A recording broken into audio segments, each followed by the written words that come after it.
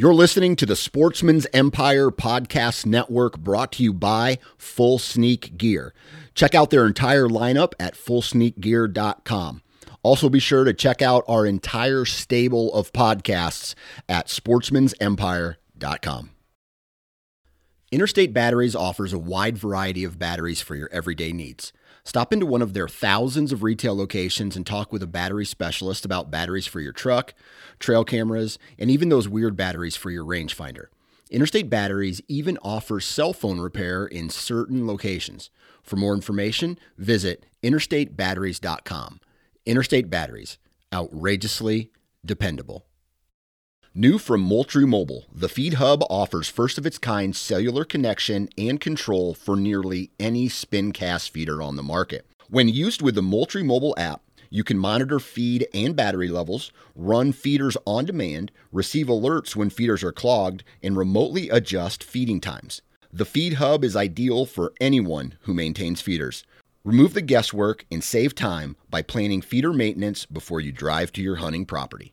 For more information, visit moultriemobile.com. You're listening to The Western Rookie, a hunting podcast full of tips, tricks, and strategies from seasoned Western hunters. There are plenty of opportunities out there. We just need to learn how to take on the challenges.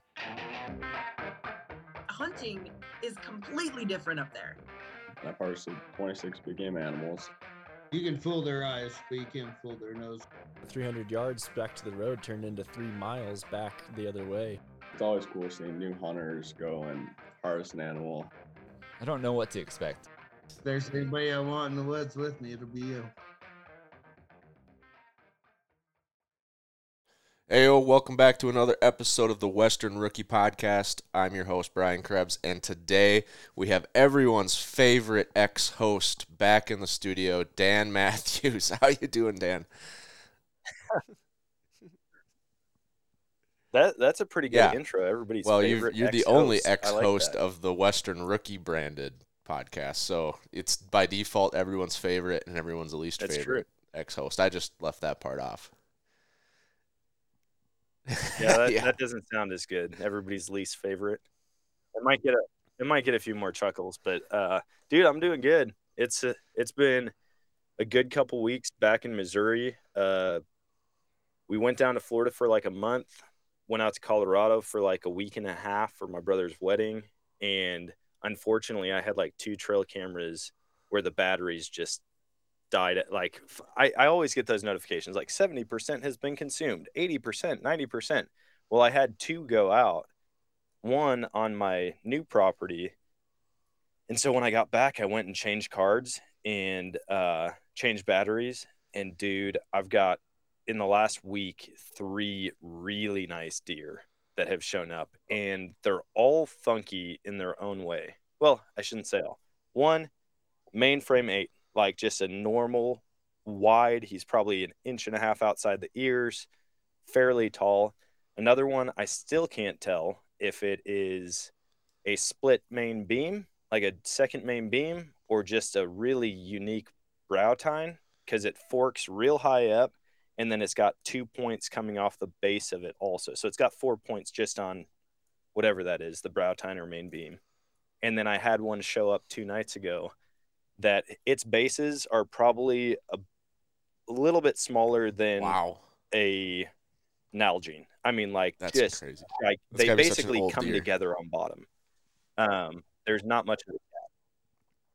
Dude, he's weird, man. I'll send you the pictures. I just got like really good pictures of him last night, and so this morning I've just been as much as you travel, you should get the solar panels for your cameras. Dude, I need to. The problem is, well, I'm sure they've come with a decent cord that I could get them out and in the sun more. One of my spots just has no sun, like absolutely none. And then a couple of them aren't very good as far as the sun goes. But I feel like I come back to Missouri enough to where I can get away with just swapping out batteries. I got one that I put in the woods in our new farm, but the guy was clearing it out, so it's kind of like a small kill plot, and so I just pointed it to the gap in the canopy, and it's maintained 100%. My brother put one like in the woods of his property, and there's no hole in the canopy. That's just like some sunlight gets through, and it went. I think it died now, but it's been going for almost a year. Yeah, and then in the wintertime it gets more light, so it charges like back up again.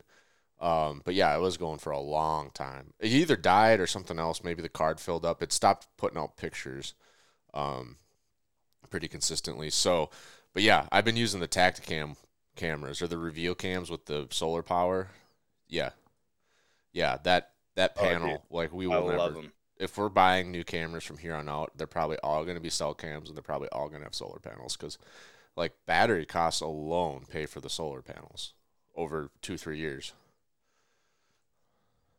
Dude, I've never done a test to see how they hold up, but I buy like the bulk Amazon batteries, and they're dirt cheap. I'm talking even that, you get 100 like, these AA cameras batteries are taking for like $20. I can't remember if Tacticams are 8 or 12. I think they're 12. Yeah, so 12 batteries, like even if it's $5, $10, and you're doing 2-3 a year, like that starts to add up. The solar panel kit was only like $59, and it comes with a 10-foot cord, a 10-foot armored cord, so you can move it 10 feet. Yeah, you could probably get like extension kits or something if you really needed to, but at that point, you might as well just cut down one tree and open up your canopy. Well, it'll probably, depending on what it looks like, it might help your ground. You know, it might help that underbrush grow up, and that's just browse. But yeah, I was going to mention, like, it's pretty cool. We both bought our first properties back to back. Like, you bought yours a little earlier. You were like, what, January, February? January. And then I didn't think we were going to buy a hunting property for years. I thought it was going to take, like, we'll be lucky if we find a house with an acre. We'll be lucky if it's got a finished basement and a deck, and like we don't have to do any major projects, but we'll probably have to wait to build a shop. We'll probably have to wait even longer to buy hunting land, and hopefully we can find something within driving distance so I can like hunt after work. And then all of a sudden we had like a 2-month window to either buy a home or extend our lease. Between like when my wife's residency ends and when we could start using her future staffing pay for the hospital, and like when we would need to give our 60-day notice, it was like a tight window. And I was driving home to actually do food plot work, and I was on Zillow while I was driving, so don't at me, but I was just scrolling because we're at this point where like we're checking every hour, because up here like a good homes were going in a day still, even like still with the high rates and everything. Yeah. And we found this house, and my wife was in Texas for a conference, and I'm out of town. And it comes up on Friday, and I'm talking to my realtor, like, we can look at this on Sunday. My wife's going to land at, like, this time. We can come look at it. Will they wait for us? And she's like, yeah, they'll wait until Sunday. Well, then my wife's flight gets canceled. She doesn't get home until, like, 2 a.m. Sunday night. So I'm texting the realtor, like, are they going to wait till Monday morning? Like, we can be there first thing in the morning. And my realtor's like, I'll try. They've already got 4 offers. But I told them, like, your wife's flying in from Texas to look at this house, and so they're really interested in waiting for you. And yeah, we go look at it, put in an offer Monday at noon. We were the 5th offer. Then they were expecting a 6th, and they didn't even wait for the 6th. They just took ours. And yeah, so in like 48 hours, basically, we went from like not thinking it was going to be like a 10-year plan to get like a house finished, a shop, a deck, a nice yard, and then hunting land. And it like 48 hours, we got it all. Jeez. See, that's where we're actually kind of torn right now, because I like the land that we bought, but we've been talking about whether or not that's actually where we want to build. And, you know, a lot of our friends are on the southeast corner of Springfield or like on the northeast corner. This is like outside of Springfield on the west side. And I've already got a ton of hunting land out there. Not that like this 25 acres seems like it could be a lights out spot, a small property that obviously holds big bucks. I mean, I got big bucks on camera in January when we bought, right before they dropped. And then I've already been getting them on camera again this year. And so I'm like, it seems like it could be a really good property, but I look at it and I go, okay, as a hunting property, is it worth it? Like, I mean, an $1,800 a month payment for hunting property, I Right. could lease a lot of land for that kind of money. And if we're not going to build on it, then it just almost doesn't seem worth it. But you better believe I'm going to try to stick it out Right. for this season and get one of these deer so that I can Oh, finally yeah. say I got deer on my property. But I mean, The other- I've still got big bucks showing up on camera. Yeah, you know, it's in a good spot property to that's in my build. I way, mean, it so. kind of just depends, yeah, how far do you want to drive? I mean, I don't know how big Springfield is. Like, if it was, you know, west side of the metro versus east side of the metro up here, like the Twin Cities metro, like that's an hour. So it's like, okay, that's a big deal. But, yeah, that's a tough call.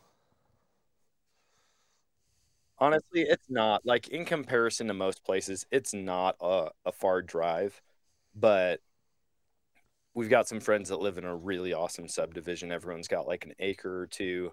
I mean, the kids could literally just ride their dirt bikes over to their friend's house, hang out, swim at the pool, versus they're going to be flying solo out there. You know, it's like 35 I wonder to if you 40 could do minutes like from a most of our friends. cabin, like anyway.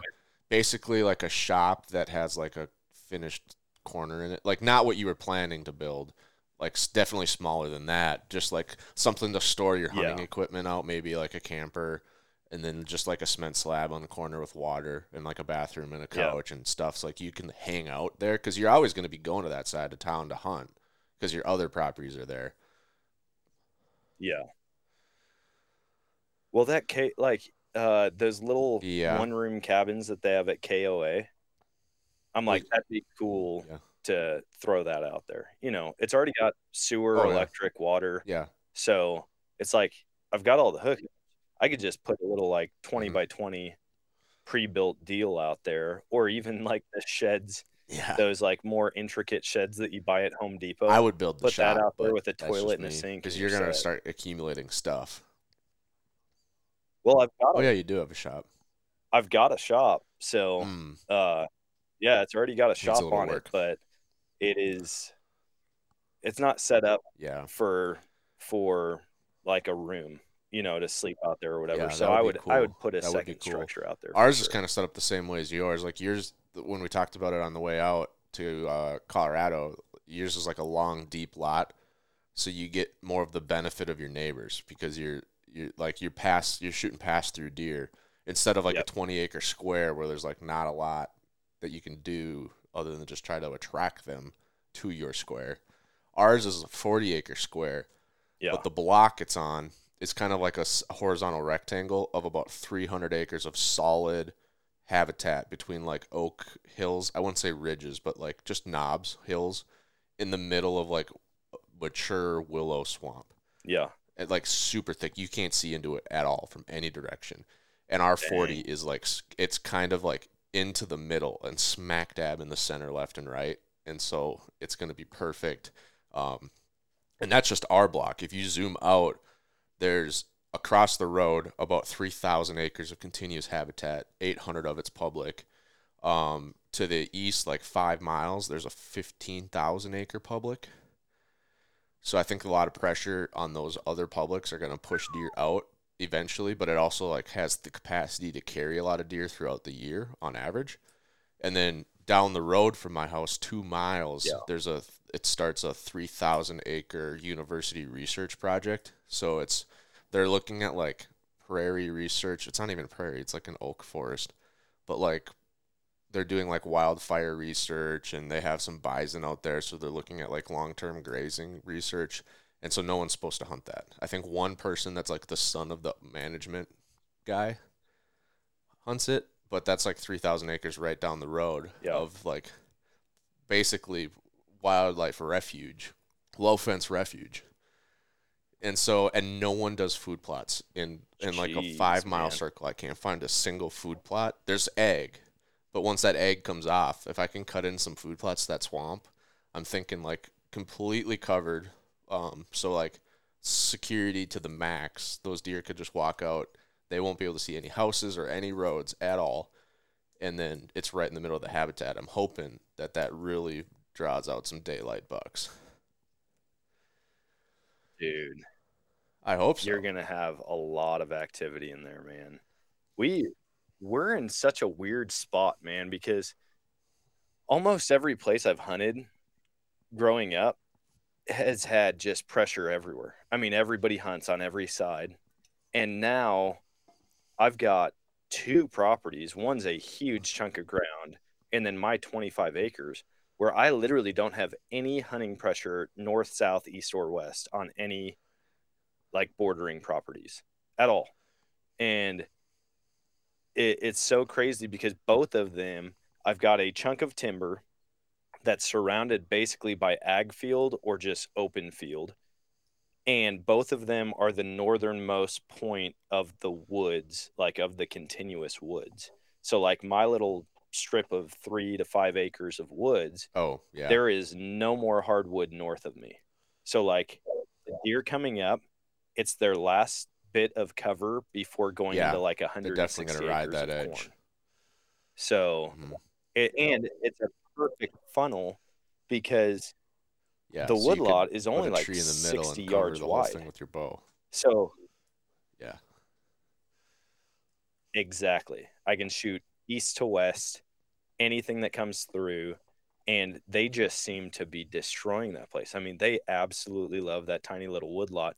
In fact, a couple of the mature bucks that I'm getting on camera, they're in there like all throughout the day. I'm like, dude, they're bedding in there somewhere because they'll be in there middle of the night, then they'll be in there at 4 a.m., then they'll be in there at 9 a.m., then they'll be in there again as the sun is setting. And Well, I'm I'm sure like, they dude, they've are got if to be it's like bedding surrounded down by right on the ag, edge because they're somewhere. probably. I mean, when it's been hot, they're probably not out there laying in soybean fields during the day. They'd probably like to get in the shade if they can. So, I'm sure they are just like milling Yep. around when they get bored, get up to stretch, Yep. get some water somewhere. Yeah, the one thing I haven't done yet is got out there with Yeah. my spotter. I need to do that. This is typically the time of year where I'll go out an hour before sunset, sit with my spotter with my phone on it, and just watch the dude. It's like a or a caravan of bucks that come through, and you just get to see every single one. And you know how it is. You see a buck in person versus on a trail camera, it changes everything. And so I'm hoping, fingers crossed, that a lot of my bucks from last year are back on the big property. I think they are because I Oh, keep yeah. getting eyes like way in the distance on camera, but they're not passing right in front. And I haven't had any of like my main bucks from last year show back up. But if they do, I'm talking they're going to be the biggest bucks I've ever pursued. Yeah, I'm excited. Like, I made set the a target mistake of driving around without my spotter. I just had binos. I got on the 4th of July. Our 4th of July weekend was all messed up because my wife was working and then we were traveling. And so 4th of July, I basically just moved the entire garage. We had got our enclosed trailer. And so I got done at like that perfect time up at the farm. So I'm like, I'm going to just drive around on my way back and look for deer. And sure enough, I found bucks within 3 miles of our farm. And there I am trying to like line my phone up with my binos. And I'm like, I should have brought my stupid spotter because I have that new magnetic phone adapter. So it just, oh, I love it. I will never, it's How by do you far like the that? best thing I've ever bought for a spotter. Like, I'm going to have to check one this out. one, the I haven't liked eyepiece. most of the setups that I've So had. we have a 10% discount code for him even because I loved him so much. So I went to get an affiliate set up with Nathan. We had him on the podcast way back when. But the eyepiece of your spotter stays on your spotter all the time. They made it so that it doesn't like dig into your eye or your face when you're looking through it. Like the other ones, they got big plastic ridges all over the place. So you never leave it on. And it's got it's like a rubberized outer layer. So it's like softer. And then it's got 4 magnets in it, 4 circle magnets in the eyepiece. And then the phone case, like it's literally, I know the listeners can't see this, but this is just one of the cheap plastic Walmart phone cases, like the rubber ones you just snap on quick. It's like this, but then like one thin plate that goes over your camera, and that's got 4 magnets in it. So it's really slim and sleek and easy to put on, like snap on, snap off. And then you just like go up and like either hold your phone horizontal or vertical and just like get it close, and it just boop, mates right on it, and it's always perfectly aligned to your camera lens. And so what the nice thing, the reason why I love it is both sets are made to stay on. So you're like, when you get on something, you're not like trying to like force this eyepiece on with your phone attached, because you always bump your spotter. Like, you just got everything dialed in, you got it zoomed, you can dial all the way to 60, and then you just lightly tap it, and it's lined up. Yeah. Just tighten everything down. You don't even really have to tighten stuff down. Like, and you're still on. As long as your spotter's not loose. Like, sometimes I forget that I'm like glassing, and so I put it on in the spotter tips. But yeah, as long as it's like somewhat tight, like especially with my angled, because it like puts more of the weight just into the tripod, not like hanging off the end. But yeah, you just hit record on your phone, and you just like, that's their marketing, is like that you get part of the video as they're like going in to snap it, and then your camera like freaks out for a split second, and then all of a sudden you're glassing this thing in perfect clarity. Dude, I'm definitely gonna hop on. I'll use your affiliate code. I'll help you out. Because I just really am unhappy with the setups that I've had in the past. It's that same type of thing. You get it on the spotter, and then I'm sitting here like trying to wedge my phone inside of the case, like just at a little bit different angle, and it drives me nuts, because then it's like, now all of a sudden I get on it, or I get clarity through the scope, and I've moved, so now I have to readjust. And so I definitely need to change something up this year as far as that goes. I love my spotter, I love my tripod, I love my phone and the camera on it. Well, but that connection. What's funny is, so like Nathan Goodworth came up with the idea, and then he got some business partners that he pulled in to help him really launch it and do it right. And so I don't know if I'd say I'm friends with Nathan. Like, we go back and forth, but since having him on the podcast, getting it, loving it, but now I'm starting to pay attention when I'm watching shows. Almost every single Western show is using it now. All of the Hush guys are using it. Shed Crazy's using it. The Mountain Ops brothers are using it. Randy Newberg's using it. Corey Jacobson's using it. Like, literally everyone out west is using it, because they're all like, this is phenomenal. Yeah. Yeah, it's one of the fastest. It's brilliant, man. Oh, and another cool thing, the eyepiece that stays on, it comes with a cap, like an eyepiece cap that's also magnetized. So you, like, when you're done, you just snap that on, and I'm like, when are you going to come out with the objective lens cap? Because like, now it's perfect. 2 magnetic caps, keep your glass protected at all times. Yeah, I can't wait. Dude, that's brilliant, because I mean, it's the same thing. You just have to monkey with I haven't taken the eyepiece off my spotter when you're since doing it a different way. Yeah, or with a different spotter. Yeah, and that's my thing. I'm like, dude, now I've got to take that cap off, throw it in my bag. I've got to take my phone case off, throw it in my bag, put my other phone case on, because I didn't trust that the phone case that came with it would protect anything. And so I'm like throwing all these pieces around. Then when it comes time to actually get up there, and especially if I want to use my spotter or my binos to record a shot, I end up just not recording, because I'm like, dude, that's too much junk that I have to deal with right now. I've got a perfect shot at this elk or at this deer or coyote or whatever. Well, and then that's the other cool thing. So the phone case, like, it's not an OtterBox. It's not going to protect your phone, like, if you drop it off a building. But when I go on a hunt, I'll leave it on the whole time for sure. And it fits in my pockets fine. Like, it's not super big and bulky like the old ones were, where they had like other plastic ridges popping off the back of your phone. Like, it's super slim. He could probably tell you it's probably like 3 millimeters of like, that's what that magnetic plate is that adds. So it's like a normal thin case plus 3 millimeters. So it's actually narrower overall than an OtterBox. It's just up in the camera. But the nice thing is you can, like for you, I know you like to glass out of your binos a lot. You have that set up with the binos on a tripod. They are starting to come out with eyepieces for the binos. So now your same case could go back and forth between your bino and your spotter. You just like tap this, tap that. And you can leave it on your binos all the time too. Like, it's not going to mess up your eyes. Dude, I'm sold, man. You need to go to trade shows. Yeah, no, it's a great. It is a super cool. It's a super cool product. It's a cool company. Dude is amazing. It's out in Utah, small business out in Utah. So it's out in the outdoor entrepreneur mecca of Utah. So.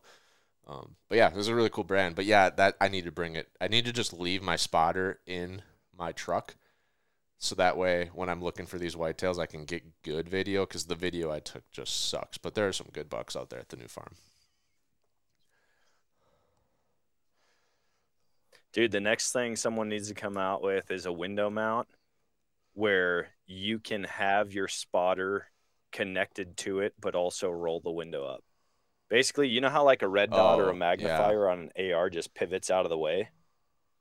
That for a spotter or binos or Shit something. handle. Or, it could just The shit bar. connect to the handle like above the window. Well, I And don't then you can use just window pivot it mounts down. anymore. Yeah, I just exactly. use my I'm tripod. like, because So I put my tripod. This is actually yeah. a really cool hack for anyone out west or anyone that likes glassing, because like you said, the window mounts, you can't leave them on. I'm always a little concerned with like driving with it on with my spotter mounted, because it's like a lot of torque on that window if you hit bumps or you're turning or whatever. Plus, like, I don't really want to be driving on the highway with my spotter hanging halfway out the window. And so that wasn't and then the biggest thing was the plate didn't match my tripod. And so I was always switching plates, which I know you can overcome that. I just didn't want to buy a new thing. And so my tripod, I have that old original Vortex, like ultralight backpacking one that breaks down pretty far. And yeah, it's called the Summit. And so I'll put like two legs out and I'll put them on like my driver's door armrest area. You know what I'm talking about? Like where the handle is in a pickup.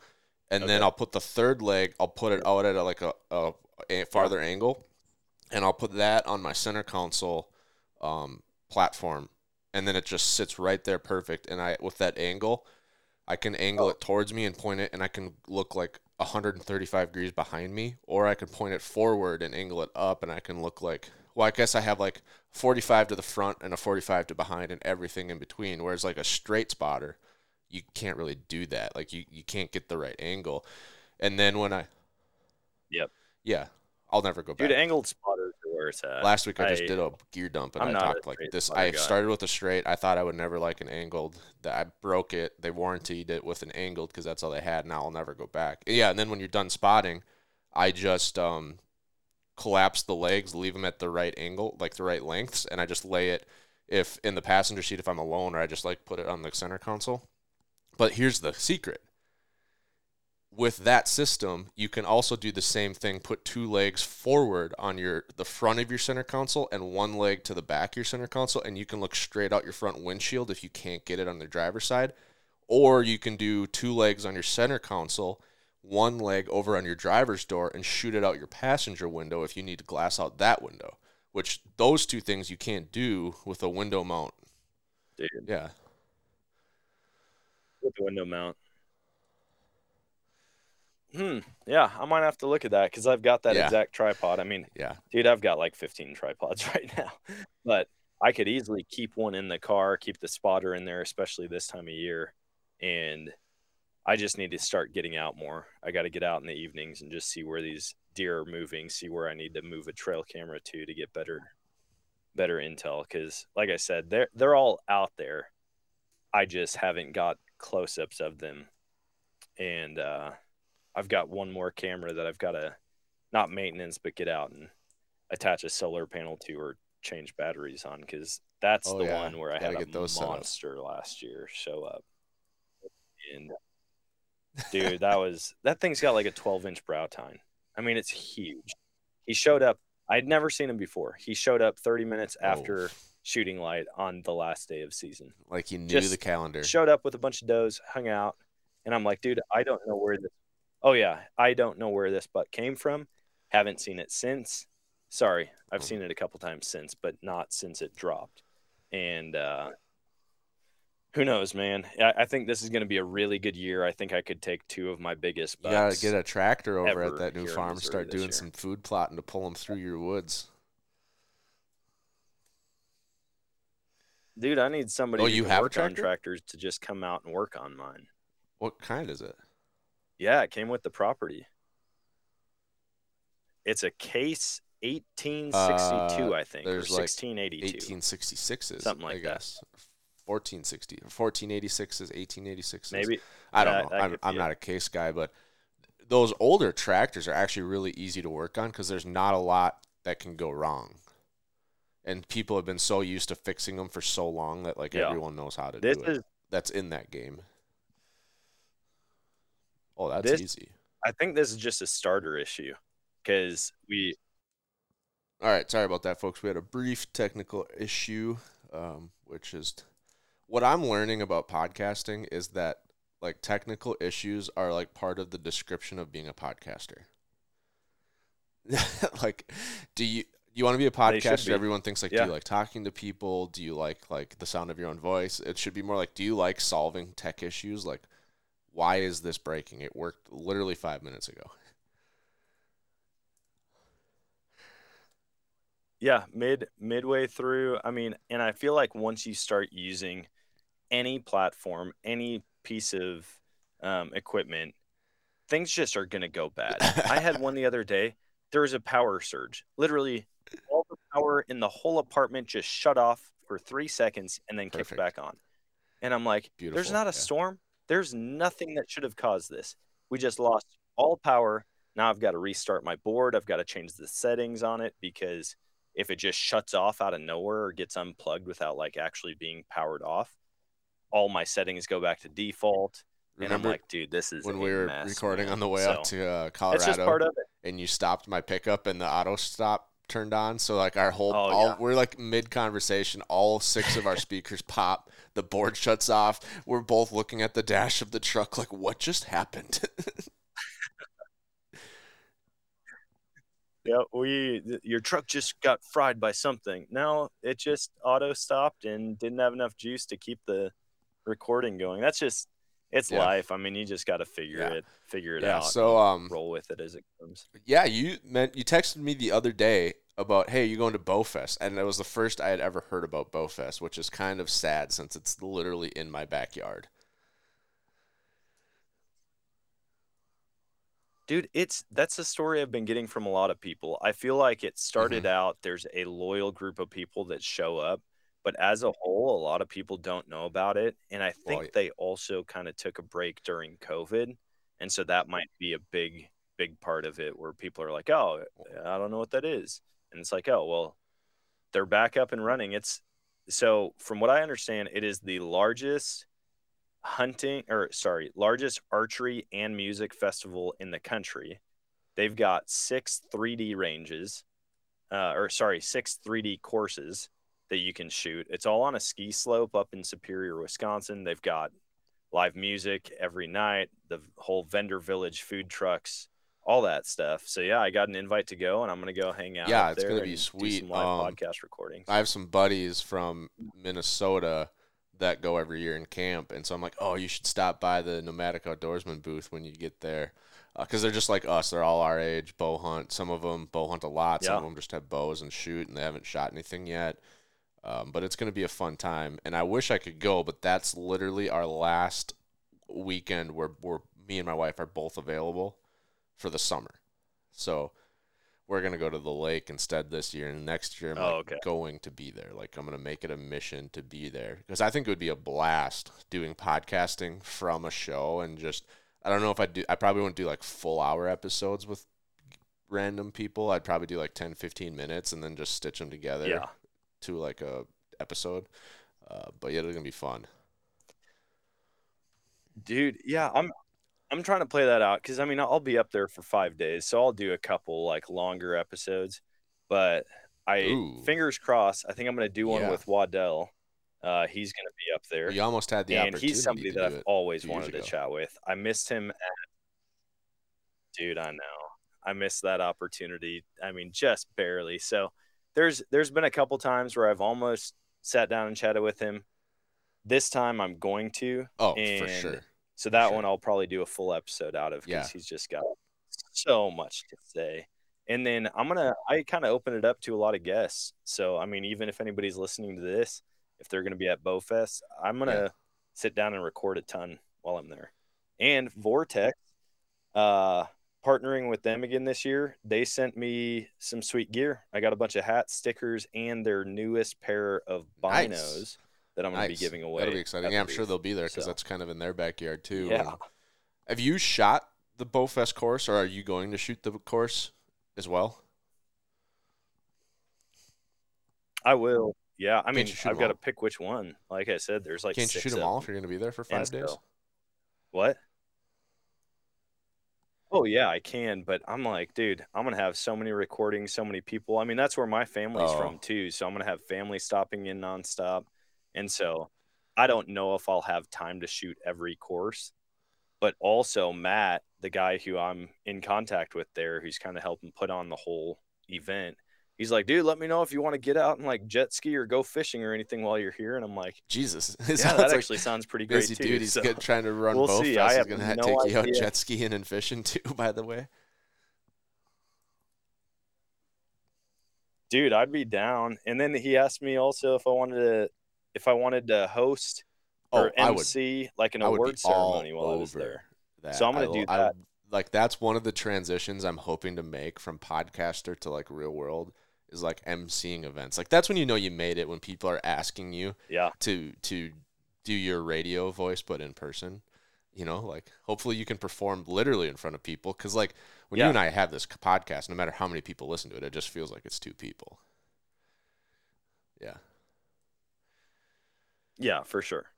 Yeah, once you do it, and I used to speak in front of people every week. I mean, I'd speak in front of 80 to 300 people every single week. And so I'm used to that. But I'm like, dude, this is like a bunch of people in the industry. I don't even know what awards I'm giving out yet. And the fact that he even put me in like the lineup with all these people, I mean, there's a list of like 8 or 10 like hunting celebrities, like proper hunting celebrities that I know. And he's like, yeah, dude, send me a picture. We're going to throw you up on there with all these guys. And I'm like, oh, wow. Like, I don't know if you know who I Yeah. am or if you just think way more highly of me than you should, but I would not That'd be expect to pretty be cool. on Are you that, going to do it like on that Ricky Gervais flyer style at advertisement. the AMAs?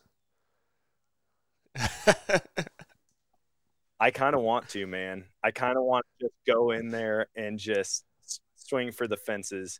Make it a thing where he's like, take I it but have do a to hunting have you spin on back it. Like to MC nobody this every cares. year. Nobody cares if you shoot a fixed blade. No one cares if you shoot an expandable. Nobody cares. Just shoot your bow, shoot the course, write down your score, send in your card.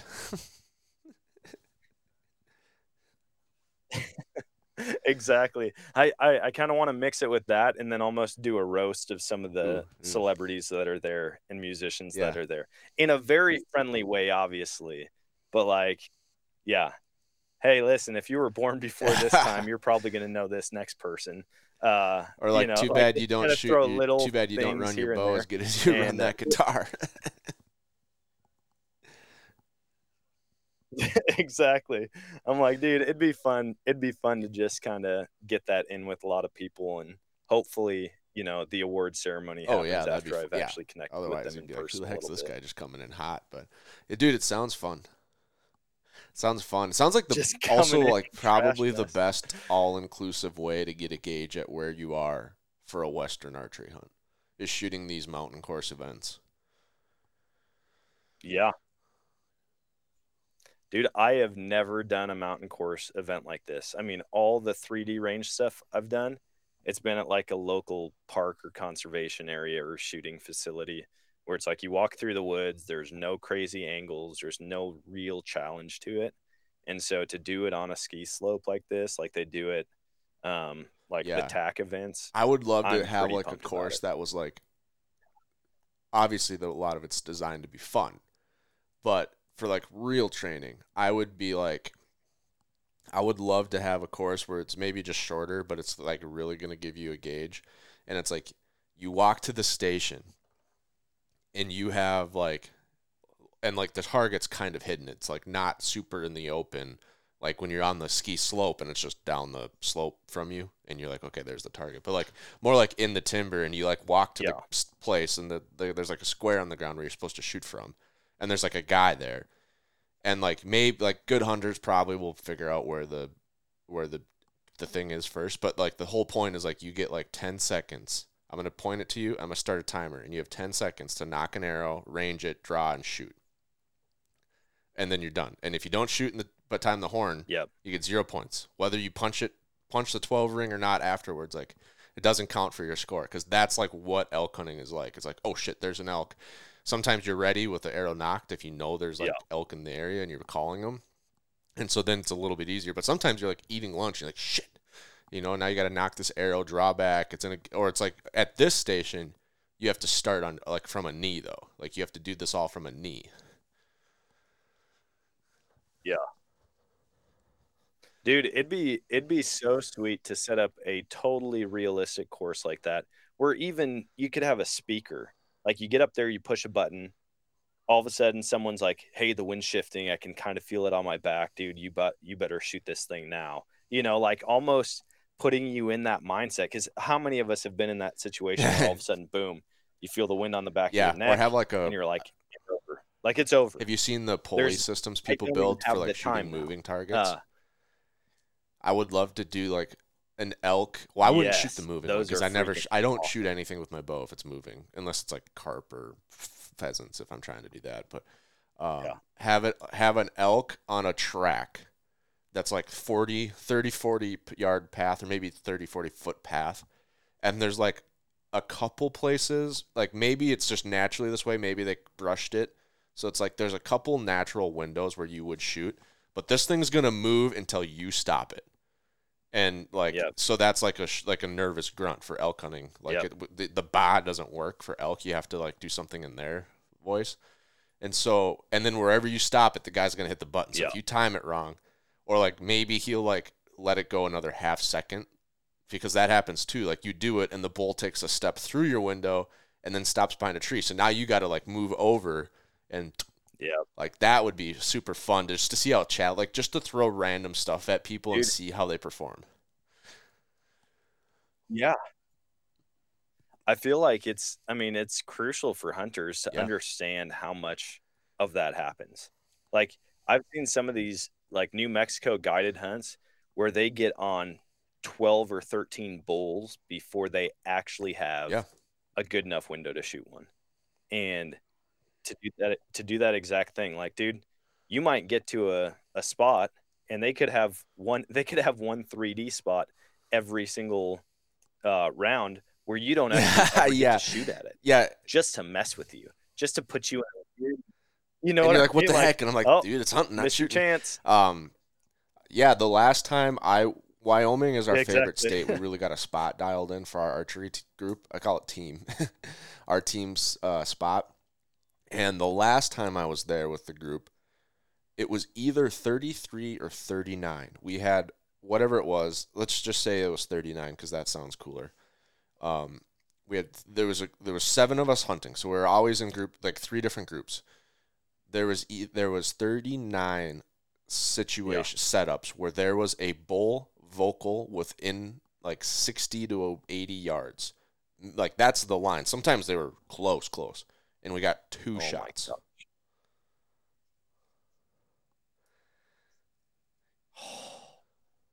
That's nuts, man. I mean, that's crazy to think that you're going to have that many you could have that many encounters, and the percentage that lead to shot opportunities. My brother got his. Dude. The other guy was like a clean miss.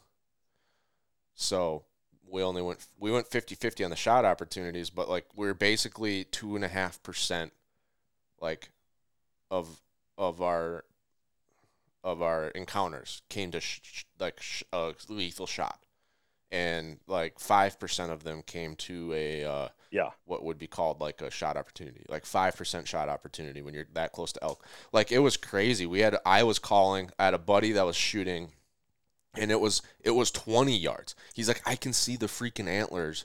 I could see the antlers the whole time, and it was so thick I couldn't see anything but the top of his antlers, and he was only 20 yards away. And so I started like trying to back up, pull him. I tried to drop off a ledge and move a little bit, and we just couldn't get this elk to go where we wanted to. So then we're like, well, there's elk in the area, let's set up. And then we're eating lunch, all of a sudden an elk bugles, and my buddy's like, oh, dude, that's close. I'm like, I feel like that was like 200 yards away still. Like, we're going to go, but like I don't think I need to draw back yet. And then all of a sudden, these antlers start coming up from the below us over this rise, and he's at like 15 feet. He's like on top of us, and I'm like, dude, stop. And he's like trying to get his stuff together because we're like getting ready to go, and I'm trying to draw back. I knock an arrow. I like it bumps off my string, so the arrow falls down. I'm like, that's unfortunate. And then I'm trying to get this all to work, and yeah, it's just so hard to pull it off. Dude, that's one thing that I just really have got to finally do. I've got to do it. I keep putting in for different places, man. I am striking out. Dude, this year I struck out on literally every extra draw that I put in for. And even I don't fully understand this. I mean, well, I do. I put in Okay. for a mule deer in a unit in Colorado this year. And then all of a sudden it came up in the secondary draw with multiple Oh, tags available. And I'm like, I put in for it. So yeah, somebody's that's account what got, happened. they tried to charge it or they opted out of actually buying the tag, but it happened like a half a dozen times. And so I'm like, oh, surely I'm going to get it in the secondary draw. So I put in for 2 different units in the second draw, don't get either of them. So, I mean, as far as my Western hunts go this year, I'm hunting elk and that's it. I mean, like, that is it. I may try to do a Wyoming antelope Yep. hunt because that's something I've never done is antelope hunted, and I know Yeah. I can get over the Well, counter I don't know. for a doe I don't know if that's at going to be least. available this year. I'm And trying to so, get someone from Wyoming Game and Fish or the Wyoming Winter Range Foundation on the podcast, but Wyoming antelope got hit so hard this last winter with mortality from like some units they were yeah, reporting just like winter 80, die off. 90% die off. Dude, Yeah. if you look at the map in Northwest Colorado, there's like the whole Northwest corner. They cut the second rifle season down almost Really? in half. It went from Yeah. 9 days to 5 days. And it's still over the counter unlimited in most of the units where you can still get a tag. You can go buy one, whether you're a resident or a non-resident. But some places are stating that 100% of last year's calves Yeah. didn't make it. Yeah, Like that's insane. I mean, to think of 100% of like calves from last 90% year mortality on died. antelope, that's And it's adults. just Like, you know, crazy. all of the fawns died. You know that none of the does, like, I would say probably most of those does probably had miscarriages. Like, there's probably no recruitment this year. Like, it's going to take a while. Now, that being said, Yep. like animal populations bounce back way faster than habitat quality comes back from overpressure. So, if we have good Yes. moisture, we got good grass, we'll probably get good recruitment next year because the numbers are lower. There's more food feed to go around, and so I'm hoping it bounces back faster. But I would say for the next couple of years, there will be changes coming to Wyoming antelope regulations. I don't know if if it's gonna affect the whole state. Maybe there's still places to get over the counter tags, but that's probably just gonna go Yeah. faster because people are probably gonna move units around.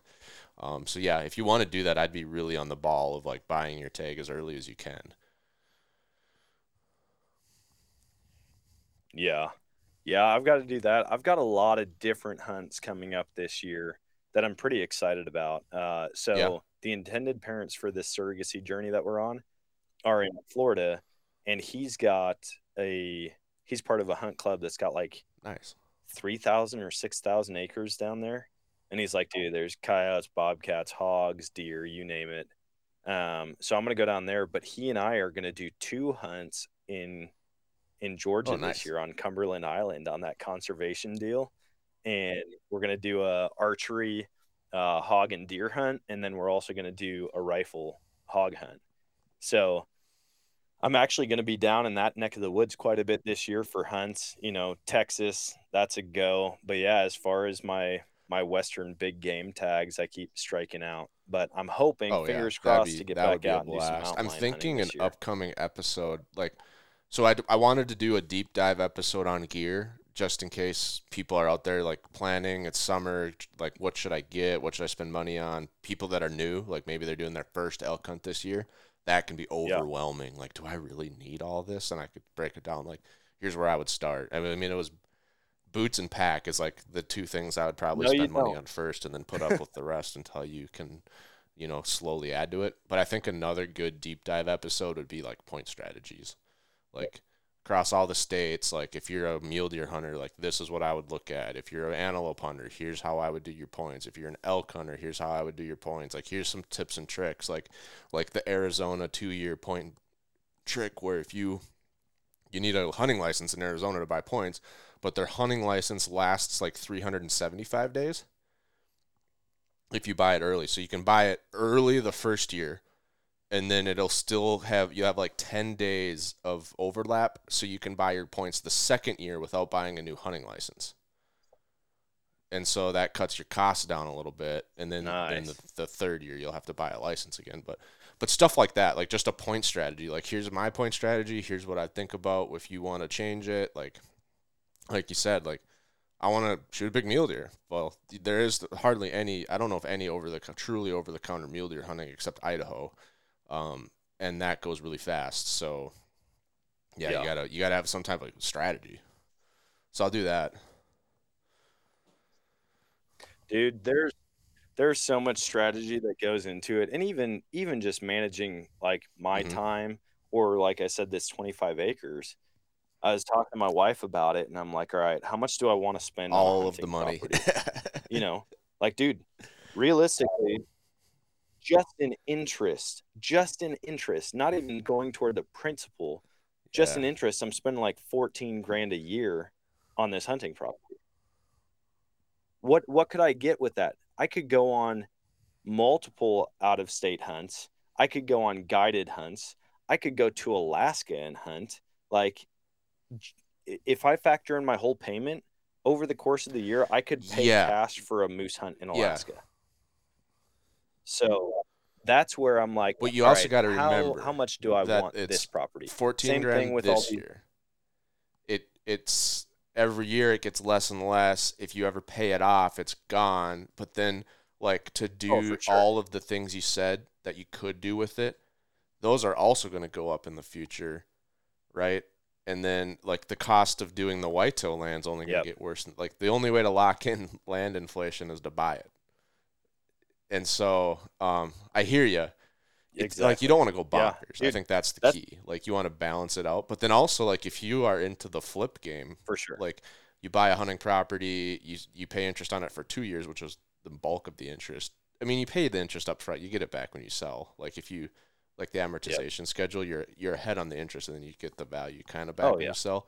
But then if you sell for like a 20-30% gain because you bought the right property and did the right equity into it, to build up that value, now you can start like snowballing and down the road get to a point where maybe you have 250 acres and you really haven't contributed any more cash than what the first property would have cost you all this time, like in payments, right? Because you're rolling positive equity into each successive deal.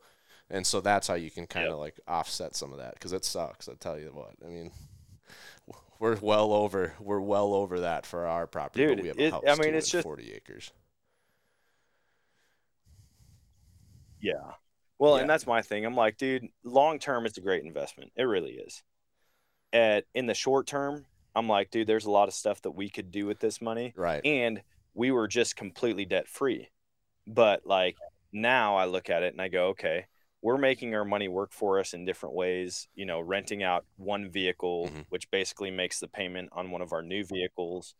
And so bouncing all of that around. And then also, I mean, this all ties into trying to get out and hunt out west, try to hunt out east, try to hunt different places. It's like, what frees up my money to be able to do this while at the same time you also probably are unique down the road, because money is the limiter for you, not time. Which sounds funny because you guys are very successful, but like, you have such a flexible schedule that you could go on 6 western hunts a fall because you have that time for it. Whereas most people are like, well, money ain't the issue for hunting out west. It's time. I can only do 1 or 2 hunts a year anyway, and I budget that, and it's fine. So a lot of people probably aren't reaching some of these different pressure points that you're reaching just because you have such a flexible schedule. It's like, I want to do it all, and now what's that cost? Now this land interest is actually impacting how much I can go out west. Yeah. Yeah, and I mean, at the end of the day, like, it's not going to take away a different hunt for me, but I just think about if this is only a hunting property, right? It's 25 acres. It's right next to 350 acres that I can already hunt. So it's not really adding anything. Sure, I get different bucks on camera, but as a whole, I can go right there and hunt. for that same amount of money, I could lease a Mhm. couple hundred acres in central Missouri. You know, it's not going to be as close to home, but like I could effectively double my hunting acreage. Did you I just wouldn't own it at that point. Or I could buy way more land. Like I could have bought Yeah. 80 acres way farther did out of you town listen to for the the same Josh price. Bomar podcast with the hunter? What are their names? Jared and Jeremy. I think Well, I it was caught some of 5 that. I didn't hours. listen, I didn't finish the whole Who thing. does a 5-hour podcast? Yeah. And I don't know. I have mixed feelings on Josh Dude, the I can't Bomars anyway. It was a good podcast, but he talked about like I like to buy properties, in his words, low income areas, which he's talking like Brownet's down, like places that aren't known for QDMA. So like Buffalo County, Wisconsin's the opposite. And then that's because he can have the best property in that zone. Like he can't have the best. What he's saying is I can't have the best property if I'm neighbors with the Drurys and the Lukowskis. They're going to beat me. And then now we're all fighting for the same big buck. If I go somewhere where no one cares and they just hunt how they want to hunt, shoot what they want to shoot, I can have the best property. And then eventually the most dominant bucks are going to like take over my farm as they're bedding and push other deer out. And I was like, that's a great strategy. But also like places like that usually have lower property values, so you can get in easier. And then you do that work, and now you can sell it and market it as a trophy hunting property with like all kinds of trail camera pictures of giant bucks, and sell it for like an above market rate for that area. Yep. And like treat it basically as an investment, like flipping hunting property, but like specifically targeting areas like that, not southeast Iowa, western Wisconsin. No, could you imagine like that business and then that also as a hobby? Like you go and you improve a property, you get the bucks pulled into it to where you're proving on trail camera and with filling tags, check this property out. It's amazing. Like in 2 years, this is what I've drawn to this property. This is the change that I've made. I shot a target buck on the second year. Also, now I'm going to sell it for an insane profit. So, and then you do yeah. again and again and again and again. Josh I said think he has that shot would be a 6 ton of 200s fun. since I think 2019, and he's killed them all on property that he now owns. I think he said one of them he leased it when he shot the 200, but now he bought that property. And he said like people like give me a hard time like I released like pen raised bucks, but you can tell that's not true because like the genetics of that deer, like you can tell it was born on this farm. And then he said people will then accuse me of like releasing does with bred does, and I'm like, I haven't owned this farm long enough for that buck to be born and grow into a 200, so that doesn't make sense, which is just kind of funny. But the point I was driving towards is like, what do you think if you spent, let's say $3,000 an acre for a hunting property, because that's probably a lower value area, $3,000 an acre. Let's just say you spend $3,000 an acre. Doesn't matter necessarily how big it is. It's big enough, right? Whether it's a 40 or a 200, it's big enough, and it's $3,000 an acre. Yep. And you shoot like 1 or 2 good bucks on it, but there's a living 200 plus on camera on that property when you go to sell it. What do you think that does for the property value? Like, do you think you just find a whale that's like, I want to shoot a 200, I'll pay you $6,000 an acre. I don't care. I'm going to buy that property just to kill that buck. You can have it back when I'm done. Like that kind of person. Dude, 100%, man. 100%. That has been proven by some of these bucks that people get on camera. There's one, if you look back, I mean, this was probably 15 years ago, maybe more, and it was in Buffalo County, Wisconsin, and I think his last name was Kirkpatrick. Okay. This guy got a video. A guy got a video from 400 plus yards away of this buck, and the title was "New Walking World Record?" ? And he posted that video, and he had people. I can't remember what he was charging. I think it was like $15,000 a stand to come in and hunt this buck, and his neighbor ended up killing it. For real, dude. I mean, his woods were loaded with these people because they're like, this legitimately could be the new world record typical deer. I mean, when it would turn its head and like its tines from each side would offset. It was basically just a foot and a half like, block of the nothing but leaves antler that rustling you could see. from the air I mean, it moving was around this deer's insane. head. I don't know if I could sell the property Oh my or the gosh, deer. dude. Like, that's the problem. Is like, yeah, you probably could sell that situation for a lot of money, whether you're selling hunts or selling like outfitting it or just selling the property. The problem is, like, would you sell the property though if you have a living 200 on it? You'd have to be so dedicated to the investment game, and you should just have to be so confident that you're like, yes, I'm going to sell this 40 with a 200 on it, because by doing that, I can buy 3 more 40s. I can make a ton of money. I know I can get another 200 on another property. Maybe I've already shot a couple. I don't know. It'd be so tough. Yeah. Dude, the thing is, I mean, at the end of the day, a 200-inch deer is a world-class deer, right? There are so many counties in the U.S.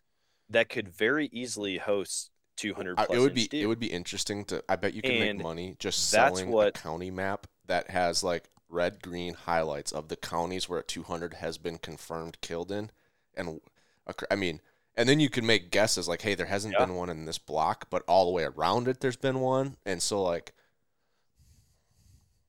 or there could be. There's a 200 in maybe there not somewhere. this year, but there's They 200 potential. with it. You know, like, yeah. But it's like, dude, I look at it, and my mom on the property that she hunts every year with her rifle, I don't remember how many. It was in very close proximity to her stand. They got pictures of what they thought was on the property or off world record property. typical. They got okay. It was on the neighbor's property, but just over the hill from where she hunts. So they got pictures, a daytime and a nighttime picture. It's just only gone. time this buck has ever been seen. Nobody's ever seen it. No trail camera pictures other than these 2. No deadheads found. Not even a shed found. This is the only evidence that this deer ever existed. It's probably a high fence deer with a GPS, and the owner like realized he got out and went and tracked him down and tranked him and brought him back and just like did it in the middle of the night. So no, he's like, whew, almost lost that one. Dude, these deer exist out there, and even here, man. I mean, I'm sitting in my stand a couple years ago, and I look out, and you know, I'm throwing my best guess at it, but I saw a buck. It was a morning that I was sitting there with my bow. I see these 2 deer running through the woods, and I see one, or through the field, and I see one, and it is a monster wreck. I'm talking like biggest buck I've ever seen while hunting in person. And I see a deer in front. I think it's a small doe. Like, I think it's a yearling doe that this buck is just chasing. They're running through. I pull my binos up. I get a good look at this rack, and my best guess is mid 180s. In this area, dude, nobody sees bucks like that. Nobody sees bucks like that. And I'm thinking, dude, this guy's right here. He's in my field, way out of range, obviously. And then they go into this little thing of like fog, you know, the dew's coming up in the morning, super foggy. And all of a sudden I see a deer coming down the fence line, and I know it's not him. I can see with my naked eye that it's not him. So I pull my binos up, and I'm looking at it, and I scan behind looking for this big buck, and he's just gone. And I'm like, no, you got to be kidding me. Well, turns out that this thing that I thought was a small doe in front of him was actually a 2.5-year-old buck, and just the sheer size of this other made it buck, look it's so big. Yeah, like it just offset it that much. That's crazy. And I mean, this other buck was outside of his ears. Like he wasn't a small deer. He was outside his ears, and never saw that buck again. Never had a single trail camera picture of that buck. Come to find out, there is a person that lives on the next country block who has pictures of this buck, and he's just a freak. I still have yet to see the trail camera pictures, but a buddy of mine said he talked to him, and he's like, dude, there is a monster buck out here. Mainframe 12, every point or every tine is huge with trash coming off of everything. And they are out there. I mean, there was guys that shot a 239 non-typical just 2 miles from our family farm. Yeah, just a huge, junky looking Gosh. 239 gross, not net. Nets are for fish in my book, but yeah, they're out there. That's what I'm wondering. Maybe that'll be my new goal, is to go find like the cheapest land you can find in a, like, obviously it's got to have deer hunting. Like that part of Kansas we drove through on the way out to Colorado. I'm sure you could find a 40 pretty cheap out there, but you're not gonna attract a 200-inch deer. So figure out something like where that's like a pretty good balance point, and then buy it and do a little project and see like what's the biggest deer you can get in 5 years, and is that deer big enough to artificially inflate? Well, not artificially. It's pretty official, but official, like, and raise the value of the property in someone's book. Like, there's going to be people out there like, no, I'm not paying you any extra for that. I don't deer hunt. But then there's going to be someone's like, I want to shoot a 200, or I want to shoot a boon. And so I'll pay extra because you have a living boon on your property. Dude, you got to think. I mean, when I look at properties online, if it has a picture of deer and turkey on it, which I'm not even a huge fan of turkeys, but I know that if turkey are hanging out, there's going to be deer hanging out. And if I see that on like the listing, it immediately throws my interest through the roof. I'm like, okay, if that's what they got on camera, what are they not getting on camera? Also, these people obviously care enough about hunting to have trail cameras out there, and these big deer are on camera, or, and so I think about that and I go, okay, so say I'm buying 40 acres, would I spend an extra 10 grand on it just because I see pictures of actual deer from grand. like with the date this year? I mean, but that's like, dude, what if they're asking 10 not 10 grand over per acre, like but market value? That's $250 an acre over for 40. So yeah, I would not for sure per acre. pay an extra $250 an acre to know that there's good habitat. Yeah. And so it's like just looking at that, that's just for pictures of active deer on the property. Yeah. Now you throw in that there's a booner or a 200-incher.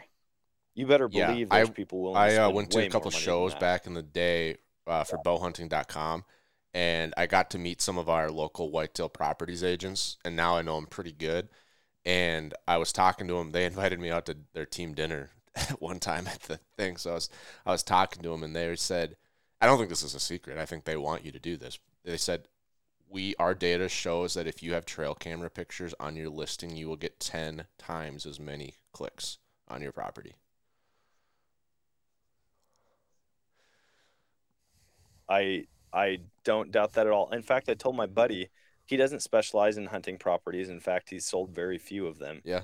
But I've been sharing my pictures with him because he's a hunter. And he said, listen, if what you kind do of hunter end up selling doesn't that keep all of property, his big keep buck every pictures, picture though? I have you big get on that buck trail pictures camera. going back a decade. Well, he's saying with the intent of sharing them in a listing. And I'm like, of course, dude. Like, if I'm going to sell a property, I want it to go to a hunter. One, I also kind of want to put a clause in there that, like, hey, I have a get to cousin hunt that it did for the that. next He couple sold a years. piece and I he had doubt they'd go 20-year for it, hunting but rights. anyway, as a part of the deal. Yeah, that's what happened. see, He I'm sold it kind to of a hoping farmer. that I sell it to a farmer, like one of the neighbors, and just say, That'd be listen, fun. I'm going to sell this to you, but I still get to hunt on it. So, and you have to leave like four rows of corn up all around the woodlot. Throw something like that in there. But dude, I think about the same thing for going out west, looking at western Nebraska, western Kansas, eastern Colorado, eastern Wyoming, the spots where you drive through and a lot of people are like, dude, this is the worst drive ever. There's got to be little pockets of water or little river systems that flow through where there's property, but it's so far from civilization that the price of the property is really low. And you could have I think you could heaven. I mean, you definitely could buy a lot of land cheaper. Out. Like there's places in Wyoming and like I don't know about Colorado, but Wyoming for sure, where I've seen land as little as $300-400 an acre in big tracts because it's just worthless, quote unquote, for production. Like those prices are based off the production value for like beef. And I don't care. I don't want to produce on it. I want to recreate on this. Yeah. And so, yeah, if you bought 400 acres in western Kansas in the middle of nowhere, Yep. you could turn into a place where you're shooting big bucks. I just don't think western Kansas, you're probably going to have that good of luck growing like an actual 200 just because of the nutritional quality of the ground, right? But you could still grow booners, I'm sure. You could put in water. I suppose you could do, if they allow it, if that state allows it, you could do supplemental feed to increase protein values. You could just plant food plots that offset the deficiencies of the soil, and maybe you could grow some 200s out there. Dude, I think some of these spots are so underrated, and I would have never guessed it had I not known people. Yeah, and like seen Oklahoma, the number of camera giant pictures and bucks in seen the Oklahoma. actual like trophy pictures. Dude, in northeast Colorado, a spot that I would never be like, dude, there's monster whitetails there. I'm talking actual pictures of 200 plus inch whitetails. That's confirmed because he killed it. 200 plus inch mule deer. They've recently started getting more elk on the property. I'm talking this is hours away from the mountains. Yeah. And there is nothing but plains all the way around them, but they're on a river system. And the amount of big animals will blow your mind. And it's every year. I'll get picked. They'll be like, oh, dude, check this deer out. Check this deer out. Check this deer out. This one is, we're not going to shoot this one. We're not interested in him at all. And I'm like, dude, those are bucks that I would never pass up here in Missouri. Those are bucks I'd never pass up in Wisconsin. And you're passing them up the middle of grain country, South Dakota, at all. Where I shed hunt. It's like, it's desolate. And a dude picked up a shed. I scored it. It was 88.5 inches, just one shed. He's like, do you think it breaks 70? And I'm like, dude, you have no idea what you're talking about. He was a guy that runs shed dog trials. Like he has master titled shed dogs. And he's like, yeah, do you think it breaks 75? I'm like, dude, that thing's over 85. And he's like, no. And I'm like, I will score it for you right now.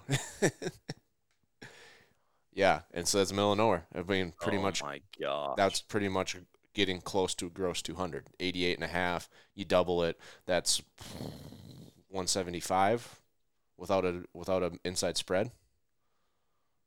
Yeah. Dude. That's unbelievable, man. I mean, I feel like all of these overlooked properties, you really could. You could turn them into something great. They could be something great already and nobody knows about it. But I am very interested in finding larger tracts of land in some of these, like you said, low income areas where you can pick it up super cheap. Because think about it, dude. Think about if us and a couple friends, like we had a group of 4 guys that start buying these tracts of land, and now we've got 5 different states that we own land in, and it's a lot of land. And you'd have to do it. You should pick it. I mean, it's just more hunting it goes both. It's kind of a double-edged sword. Obviously, if you picked your 5 closest buddies from Springfield, that would be nice in a way. But also, it would be nice if your team of 5, there was one person in each of the 5 states that you bought land in. So it's like we buy a big parcel 2 hours away from your house in Missouri, and like you're responsible for getting that property set up to like how we all agree. Like obviously, one guy might want to do like $100,000 worth of work, and we're like, okay, well that's kind of on you then, because I'm not going to do $100,000 on mine, and or what whatever. Like you all have to be on the same page to some degree, but that way like everyone's taking care of the local property, so they don't have to drive to all 5 of these states to do the food plots and the maintenance. And then when come fall, you guys just hit the rotation. Like, this property always pops off early season. This one's a great rut state. This one's a great, late season. This one's just set up better for more food. So we're going to come in muzzleloader season and just, throw some black powder in the sky. That'd be perfect. Dude, and in those areas, when you find the spots that are so far out there, you could totally get in with the neighbors. Hey, I just bought this tract next to you. Just curious, I'll be out here this whole week if you need grandma and grandpa's farmstead that they're moving to town or for as bad as it says, don't need anymore, and you just offer to buy the old house, and because they probably built it themselves, so there's like it's probably undervalued, buy off market undervalue, and now you have a hunting cabin in that area. Yep.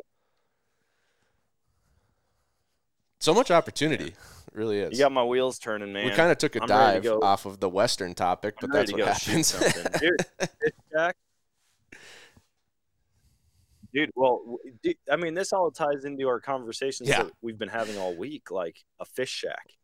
Find a fish shack up somewhere in the middle of nowhere. Dude, Kodiak Island, I'm telling you, there are spots in Kodiak Island that you could own property that's so remote, you could go and fish for salmon and deep sea fish. You could shoot blacktail. You'd have grizzly encounters. I just had so technically there's nothing inherently hunting in the Western Rookie title, and Alaska is farther west than the Missouri River or the Mississippi River where we put the boundary. So technically we could talk Alaska fishing. Because I had the reason I was thinking about it is I had a guest from Alaska that does his own outfitting and chartering. And I'm like, dude, if I bought a cabin, or like first year I would just come up and rent a place, but if I bought a cabin as a non-resident, do you think I could actually come up for like a week fishing trip and catch enough fish to like package and ship home and like have like a year or a half year supply of fish and like act like if I'm going to do it, I'm going to go all in, is it going to be worth it? Or like the regulations for non-residents just too restrictive? Like you can keep 2 salmon. It's like, well, probably not worth buying a cabin to get 2 salmon a year. But he's like, no, dude, like there's no possession limits that I know of here. So it's like your daily limit, but once you clean and package it, that's food and that doesn't count anymore. And so he's like, yeah, you can do shrimp pots, prawn, like those are almost unlimited. You can do crab, you could get rockfish, he's like, we went halibut fishing and it's 2 a day for residents. First day we caught like a bunch of 30 and 50 pound fish, everyone limited out. So we went back the second day, back to back. My first 2 fish were 70 pounds and 100 pounds. The 100 pounder was the first one. So I'm like, I'm good on halibut for the year now. I have like 300 pounds of halibut. Oh my gosh.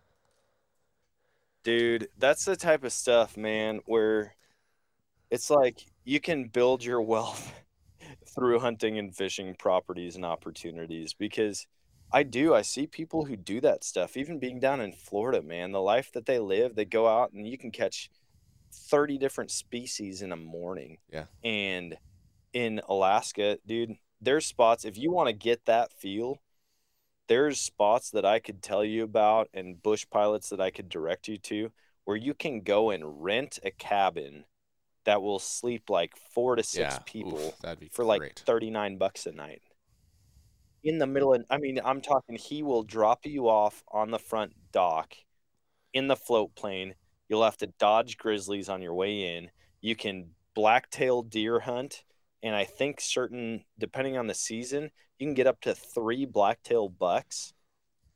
You can fish for salmon right there. You could get dollies. You could get, just insane opportunities. And that's my kind of thing. I'm like, I could have 30 years of these opportunities or own one chunk of hunting property. I could own one chunk of hunting property or have 15 different hunting properties in less known areas farther away. It's going to be travel. I get that. It's going to take a lot of work to get them to where I want them to be. The only issue, I think the problem is the buy and hold on the hunting property strategy. As long as you don't buy and hold, I think that can help you get to those other ones. Yeah, that's the problem. People buy it, they fall in love, and then they never sell it. And so then that kind of closes off the future expansion. But if you're like, no, because I'm in a great spot for this. I have my house now with that 40. Like, I'm not going to sell that. And I have the family farms. We're never going to sell those. So I always have those emotional properties for me, the sentimental properties. So now I can be like, I'm going to buy this 40, and I'm going to grow some deer, and I'm going to sell it. Like, this is the plan.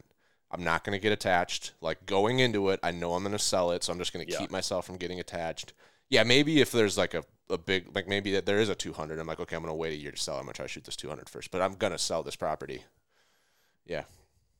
You don't have to get attached. Unless someone pays me like 3 times the rate to buy it with the 200 living on it, then I'll just buy the neighbor property for market value and shoot the 200 and sell the property.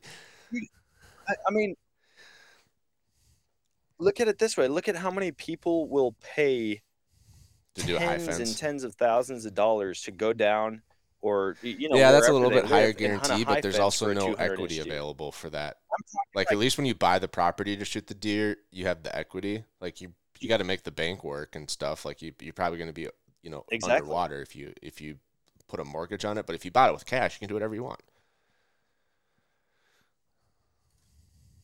Yeah. But it's like, dude, I'd be Property. curious what's the going rate for a high 200 fence inch hunts? whitetail. Oof, that's thousands, on tens a of high thousands, I'm fence sure. area. Yeah. I would imagine. I would think that, you're probably entering in at Yeah. 15 grand for a booner, and then every inch The goes up difference from is there, you or have every to 10 inches goes up from there. the high So fence it's hunt. like, Well, it is almost a guarantee. Like if you I want to shoot a 200, you're like, all right, there's a 200 in that pen. That's almost a guarantee, but it's also there's no demand. The supply demand curve is like artificial because they can grow as many 200s as they really need, and so a wild 200, the supply is virtually zero for the average guy. So now the demand can go way up because no one wants to be like, oh, I shot this 200 in a fence. They want to be like, I shot this 200 on my own land with a bow. Like this is a wild deer. So you would probably get more than the 15 grand extra for a high fence hunt. Yeah. That's what I'm saying. It's like the value there is exponential in comparison. And it's like you already have people who are willing to pay that much to do it, where there's not necessarily a challenge, where everybody, like 10,000 people could go and hunt deer in high fence ranches in multiple states. My business strategy every could be single like year and shoot a booner. Buying properties, growing 200s, and then selling them to like Josh Beaumont. Like that's my whole business plan. Is I'm gonna buy a property, build a 200, and sell it to Josh. You only have one client. But yeah, that's funny. Yeah, dude. There's a lot of strategy for that kind of stuff, and I'm ready for season, man. I'm so ready. I haven't shot my bow yet. Just shy of 2 months out here, and I'm doing a guys' night tonight. We're all bringing our bows and some targets. I can do break them out because 200-yard shooting now with my bow. Very rusty. Once we move in, I won't shoot 200. I shoot 100 a lot. Dang, and I can do that in my yard. So, yeah, I'm excited. Dude, talk to your buddy Josh. Get a big Sasquatch decoy and put it at 100 yards. No, I'm worried you'll burn my truck down when he comes out to the farm. So.